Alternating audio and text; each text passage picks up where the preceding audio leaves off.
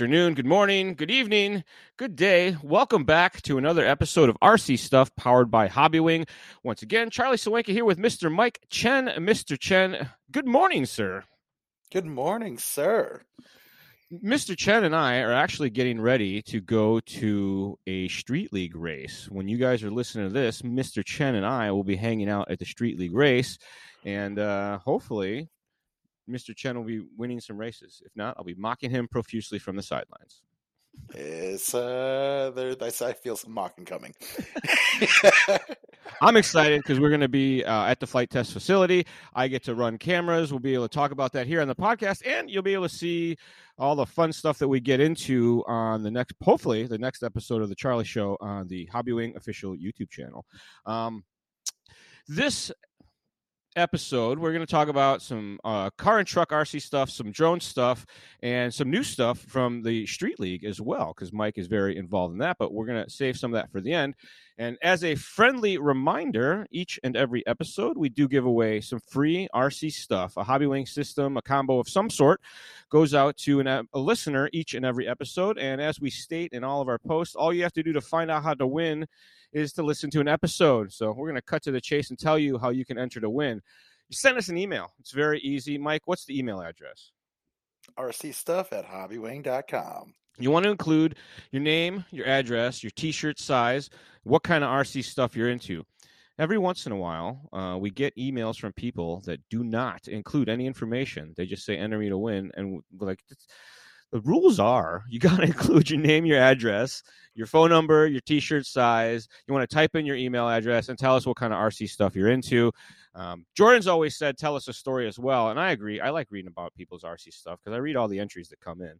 And also, if you have anything that you want us to discuss, you have questions, even if we've already talked about it before, maybe you don't want to listen to all the episodes and find it, we can bring stuff up again that are popular topics and answer some questions, discuss whatever you want us to. And that's kind of what today's episode is about. I had a very interesting conversation at TDS about a couple topics. And one of those is one of the tuning aspects of the speed control. The other one is a lot of things that people do to their RC car that they think is fine or normal, but you really shouldn't be doing it. And then, of course, a couple pro tips, because we were helping a lot of people fix rigs, and there was a couple things they'd never heard about before, and it was just stuff that came up in conversation. So I guess we'll cut to the chase. In our XE run series of speed controls, people always ask me, how do you say it? I just say it how the letters are. There's an easy run, there's an XE run, there's a quick run. So XE run, that's the racing stuff. The XR10s, the XR8 series of speed controls. There is a feature called softening, and there's two of them, softening value and softening range. And using these can be very helpful in fine-tuning the throttle feel if you're in a high-powered, low-traction situation. The first time that I ever used softening was when I started working at Hobbywing. I got to race the Reedy race, and I was racing modified touring car on rubber tire at the Tamiya track what used to be the Tamiya track in California. And my touring car, it's four-wheel drive, slick tire. You assume there's going to be tons of traction, but realistically, there is a little bit of finesse to driving these things around. And I didn't have a lot of that finesse, so I turned the softening value in the range all the way up and slowly backed them down until I got to a point where I could drive the car correctly. And I still ended up using quite a bit of softening because I think we were running a 4.5 motor, and it was very fast. I remember saying every time I got off the driver's stand, this thing's ridiculously fast. So these softening values change not the top speed so much. I mean, a little bit because you're not accelerating as hard. But what it is, it's the initial throttle response. And it allows you to have sort of a current limiter or a power reducer, if you will. And there are two values to this, or two settings, if you will. One of them is called the softening value, and one of them is called the softening range. Now, the softening value is how much power you're going to take away. And it's the higher is more, obviously. I hope that's pretty easy to understand. And the softening range is where there's more confusion, I guess you'd say. This is where the softening applies in reference to zero throttle. So if you have it set on its highest setting, let's see, I have an instruction manual at the ready here. The softening range goes all the way up to 75%. So you can have it basically applying a current limiter until you get to 3/4 throttle.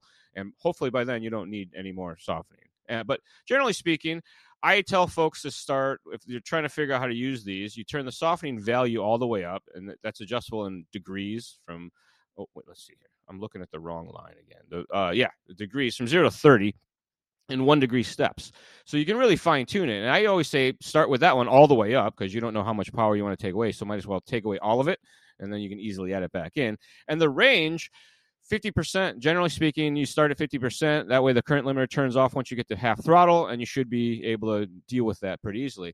For some folks, if the track's very, very loose, crank it all the way up. That way you can kind of ratchet the throttle around on the bottom end and have a little more, I guess, usable throttle range, if that makes any sense. Because a lot of times the cars feel so fast that you can't really use a whole lot of the throttle, and you're just babying around on the edge of the trigger or the throttle, and that doesn't give you a lot of usable range. So this setting allows you to kind of open that up quite a bit and get the car kind of up to speed before it really gives her the berries, so to speak. So softening is one I think that is unique to the Hobbywing lineup and something that a lot of folks don't have experience with.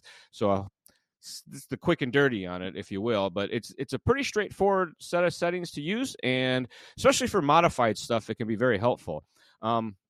I want to talk real quick about the blinky changes. Recently, there was several months ago, I guess, an update to the XE-Run series of speed controls for blinky class racing. If you don't know what blinky class racing is, it's zero timing, electronic timing racing that ROAR, the sanctioning body, BRCA, and all of the international sanctioning bodies have for spec class racing, the higher turn stuff that you don't get to use any electronic timing from the speed control.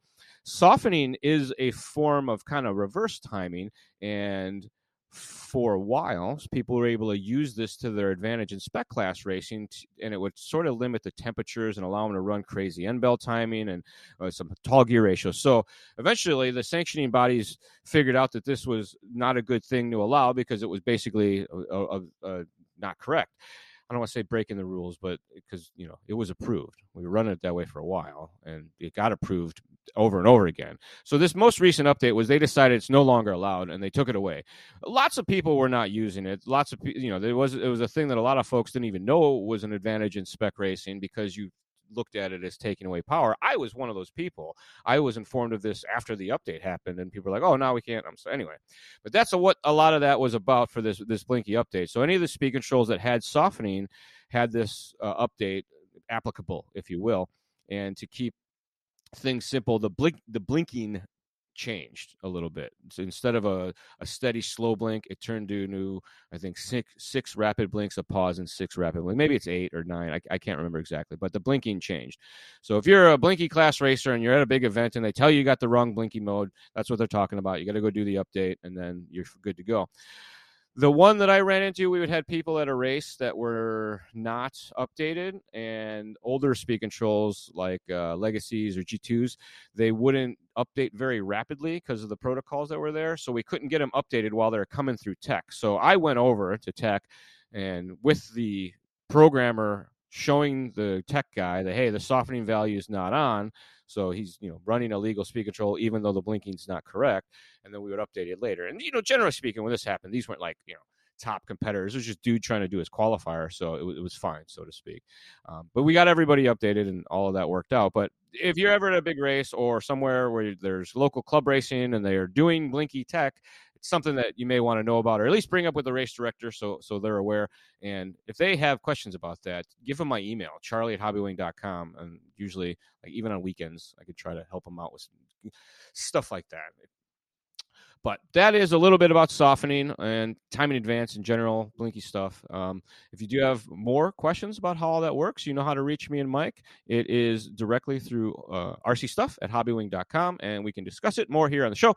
And I tend to reply to those emails as well. If you guys have questions that I can answer quick and easy on an email that don't require a paragraph or a conversation like this, we'll generally shoot you back and answer right away. Okay. Next up, my favorite topic. I titled it as "This Ain't Normal." We're standing around and you plug in your battery, turn your car on, pick it up in the air, go full throttle, full brakes, full throttle, full brakes. Right? It seems like a normal thing to do.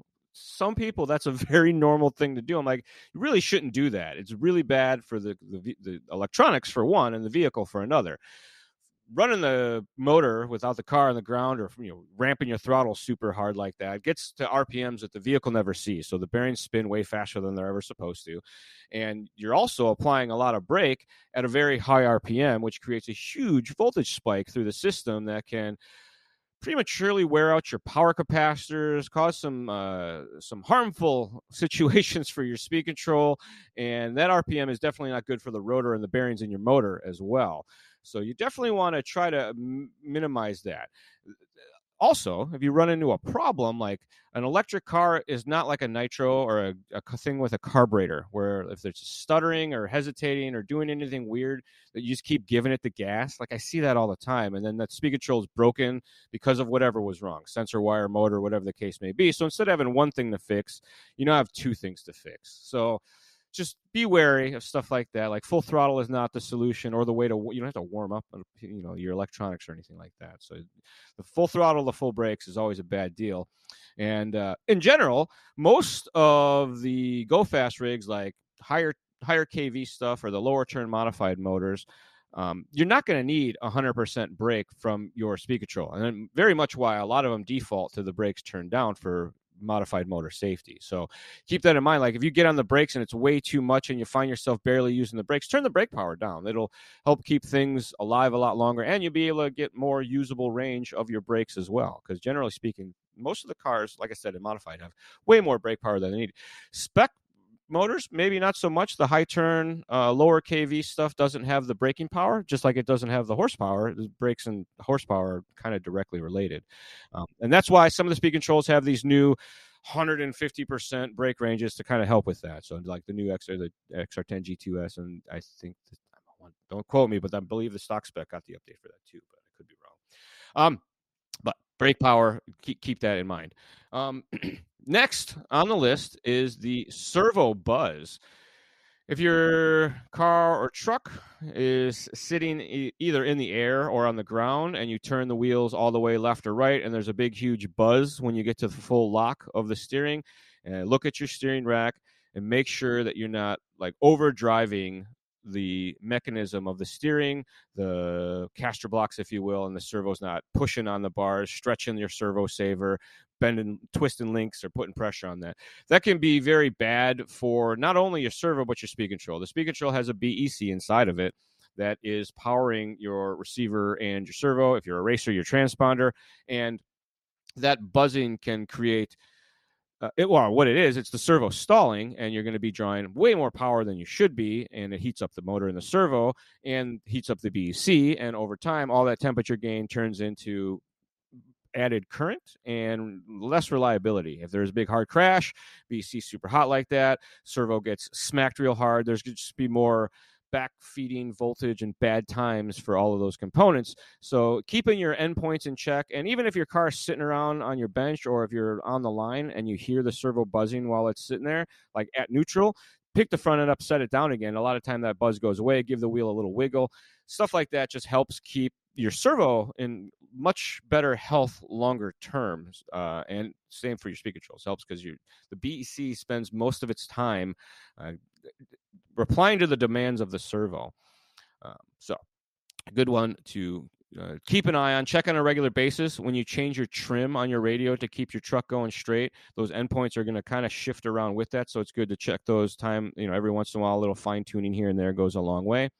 And same thing for just driving the rig around. You get your steering links mushed on. They're plastic links with metal and all that. So stuff moves around. You get a little stretch in the plastic. It's a normal thing to have to kind of check on that every once in a while. And I think it goes unlooked at often. So keep an eye on the servo buzz.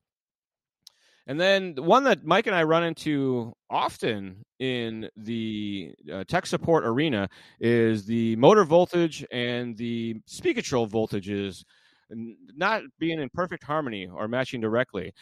Person will get a speed control that's rated for 4S, but that comes with a motor that's only rated for 3S. And it can be very misleading, confusing, downright wrong in some people's opinion. But what it comes down to, you got to go with the lower voltage rating as what you're going to set that rig up for. If your speed control is rated for 3S, but you have a high kV like 2S motor, like 4700 or 5000 kV, even like a 4000 kV, I think is more of a 2S only motor for the most part. That's where that motor is going to be most happy.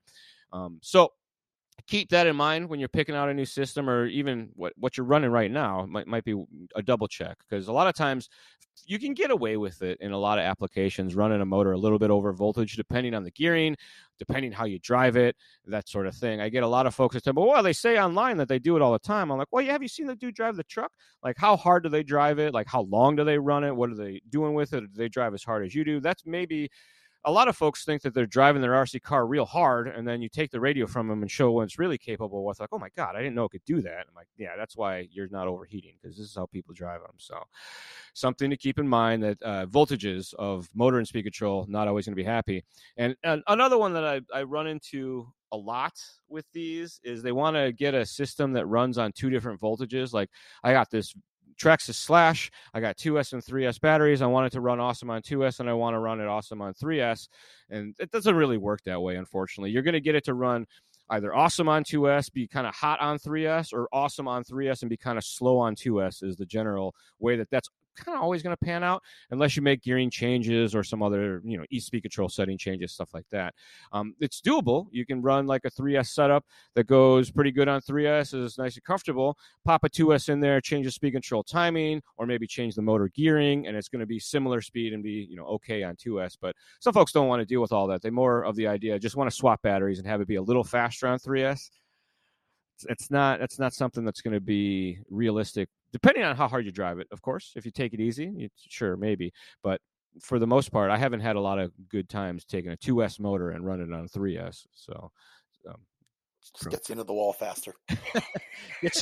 Yeah, or melts the plugs together faster, or shuts down faster, stuff like that. So that's my hot topics of This Ain't Normal that I took from talking to folks at TDS and stuff like that. So not just that, but daily on the customer service lines, we get those same topics. And then next up on my list, because I made a list, is my pro tips. And this one are more kind of like, I guess, install related topics, I guess would be the way to go. And just maybe some information, if you will. Get right to it. Power capacitors plugged into your receiver, or what I call receiver filter capacitors. These are super helpful. Whether you think you need a receiver capacitor or not, and basically what it is, it's like a speed control power capacitor that has a receiver or a servo plug on the end of it, and it plugs into any of the open slots on your receiver. And what it does is it helps your speed control's BEC do its job, regulates the loads, helps provide power when the servo's got surge situations, and generally, because these BECs are switching, it just helps keep the power cleaner, makes the BEC run a little bit cooler, and like I said, helps provide power to the servo. Makes transponders a little bit more consistent as well. If you got a track that has a sweeper before the start-finish line, I've seen people miss laps because of stuff like that, so we pop a receiver capacitor in there, and that helps. And what I've told a lot of my buddies is, for years, racers always ran receiver capacitors back in the day, so you could find them. They're called receiver filter capacitors. They used to call them stutter stoppers. Some of them are just called receiver caps. So if you're a racer, you got high-powered servos, or even if you're not, you just want to make your speed control live a little longer, BC-wise, the power capacitors in the receiver are a big benefit, in my opinion. A topic of basic tech, motor direction. Some folks never think about this, but since the dawn of RC cars, they were direct drive. There was an axle with a gear on it and the motor with a gear on it, and they turned each other. And to make the motor was on the right side of the car, or the gears were on the right side of the car. And because of this, the original default direction of motors was counterclockwise. And some of that was because the motors they were using came out of other applications. And to make the motors go faster in one direction, a motor has mechanical timing. That mechanical timing means very simply that it goes faster in one direction than the other. Not just that, it runs poorly in the other direction. So RC cars have notoriously, since their history, had counterclockwise direction motors. So most of the modern day vehicles have stemmed from that, and most of the electronics for years, that's all they really had to worry about, was that the motor ran counterclockwise. Fast forward to within the last probably 5-10 years, vehicles started getting goofy transmissions. Crawling started to realize that the direction of the transmission could make the car handle better or worse for this torque twist situation. And even for the racing applications, they started running motors opposite rotation to help with traction stuff. So if you have a vehicle that needs a reverse rotation situation, you want to take into effect what you're dealing with. You can't just switch the radio. You can't just use reverses forward. It's not going to drive correctly. You're not going to have brakes. All sorts of stuff like that's going to happen. Sensored systems require special settings for this. Sensorless, you can generally just do some motor wire changing and away you go. We have lots of that on sensorless. My pro tip on sensorless is you use your middle wire from the speed control to the middle wire of the motor every time, and you use the outside two wires to dictate the direction. You cannot do that with a sensored setup because of the sensor wires. You have to have a setting in the speed control that changes the direction of forward, or what we call motor rotation. And this also accounts for, because a censored motor has timing in it to make it run better one direction or the other. The speed control has offset to deal with all of that. And so we have videos on that, and we have other podcasts about that as well. But that's the quick and dirty on motor direction and how that all works. The other one is that if you adjust timing, end-bell timing on your motor, there's mechanical timing in the motor, the direction of that changes. So if you run the motor backwards, more timing is actually less mechanical timing. That you can't do anything about that. But a lot of our motors are marked for that, so nothing to worry about. Take a breath. And finally, when it comes to motor sizes, especially in the Hobbywing lineup, the number on the motor is the size. We have 3650 motors, 3652s, 3660s, 3665s. There's 4268s, 4272s, 4274s. The list goes on and on. And these motors all are aspect ratios, much like what you call a standard motor, a 540 motor, a 550. It's the diameter and the length. That's why a 540 motor and a 550 motor are the same length, or same diameter. They're just different lengths. Those numbers stand for some sort of magic combination. And in the international side of things, these motors did the same thing. 36 is the diameter, 52 or 50 is the length, and those are in millimeters. And all of our motors work kind of that same way. The first two digits are the diameter in millimeters. The second set of digits, usually it's 2, but some of the motors have 3 digits, are the length in millimeters, and that's the outside can size. So you'll find that same method kind of true through a lot of the international motors, and it makes it kind of easy to figure out what's going on. Or if you have a motor that you don't know what you need to replace it with, you can get your $9.99 Harbor Freight calipers out, put some calipers on it, and get an idea what your stock motor size is and which Hobbywing motor you need to go with for a replacement. So, motor size pro tip. And next up, drone stuff. I think that this one is something that a lot of people didn't realize happened in any manufacturing process. You have a disclaimer on your packaging that says products can change at the drop of a hat because we know what we're doing and we know it's best. And this is one of those situations that sort of happened. That not only did we have updates to our drone speed controls, the 4-in-1 45 amp and the 4-in-1 65 amp. The flight control got some changes, the F7 convertible, and it got a gyro update. And the number letter soup is the MPU 6500. And as it turns out, this is one of the most desired gyros right now, and we're one of the only folks that have it. So the new, pretty much anything that you're going to find on a shelf for the last many months, to my knowledge, had this update done. It was done before the packaging or the information or anything got changed. So the MPU 6500 is apparently the primo Betaflight gyro right now. Am I right or am I wrong? I think I'm right. You're pretty right. I like Mike's very technical. For depending on what sort of you're into, it's the jam. Is it grape or what kind of jam? The drone jam. So that brings us to our final topic here. Mike and I are going to Street League this weekend. While you guys are listening to this, like I said, Mike and I will be at Street League. So Mike informed me at the beginning that he has some Street League news for us. And I think Mike, I told him not to tell me because I wanted to be surprised. So Mike, tell me the Street League news if you can. Well, it's not really news, but I'm gonna hint at something. Okay. And all I'm gonna say is that we're Mr. Sky has been working very hard on our version of the Street League firmware for, and if you watch the live stream, you will find out about how you basically get to play Mario Kart while racing drones now. Dude. That's all I'm gonna say. Mario Karts and Street League. I feel like we'll be able to shoot each other. No? Not quite. Maybe? Not quite. That somebody else is already doing that. Okay. But I'm more so thinking of different aspects of Mario Kart is what I'm hinting at right now. Oh, okay. I like it. I mean, besides shooting shells, what else is there in Mario Kart? You get to drift. Come on, Charlie. You get to drift. Okay. You get to do huge drifts, and that could be very cool. I like drifting. But there's jumps and shortcuts. Okay. When's the last? You can tell I play a lot of Mario Kart. Obviously not. Oh, come on, dig deep, Charlie. Shells, drifting, the power ups. Oh, you get power ups. The turbo lanes. Ooh, turbo gates. You guys are gonna have turbo gates. I don't know. You're gonna have to watch the live stream and find out. You get to push to pass. Oh man, I like the sound of all of this. So, all I can say is that which live stream? The one this weekend? This weekend's live stream. Fantastic! I'll get to be there. We're announcing it this weekend. Sick action! I get to be there. So yeah, you get to be there live for the announcement of this thing that we did. We've been testing it. It's real fun. Awesome. I like the sound of that.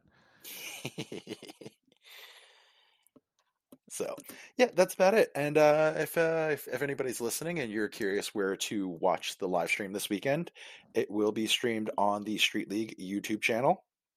It's Street League Spec Drone Racing on YouTube. And you should be able to find a link to that also at the Street League website, which is streetleague.io. I will also put a link for that in the description of this podcast to make it very easy on you. In case. Ooh. I don't want you to have to click too far, but I'll go find it for you and I'll put it on there. At least a link to one of those things that he mentioned. I'll send it to you all, so that way it's all there. Sick.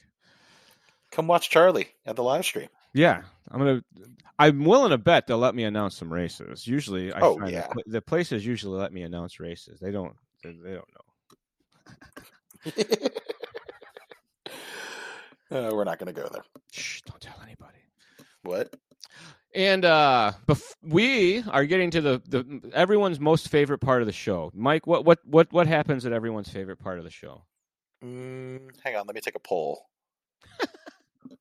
Yeah. Okay. Giving out some RC stuff. RC stuff, free RC stuff each and every episode. And this week's winner, I think Colorado has been on a hot run lately because this also from Colorado is from Grand Junction, Colorado, Mr. Chris Lancey. Lancey?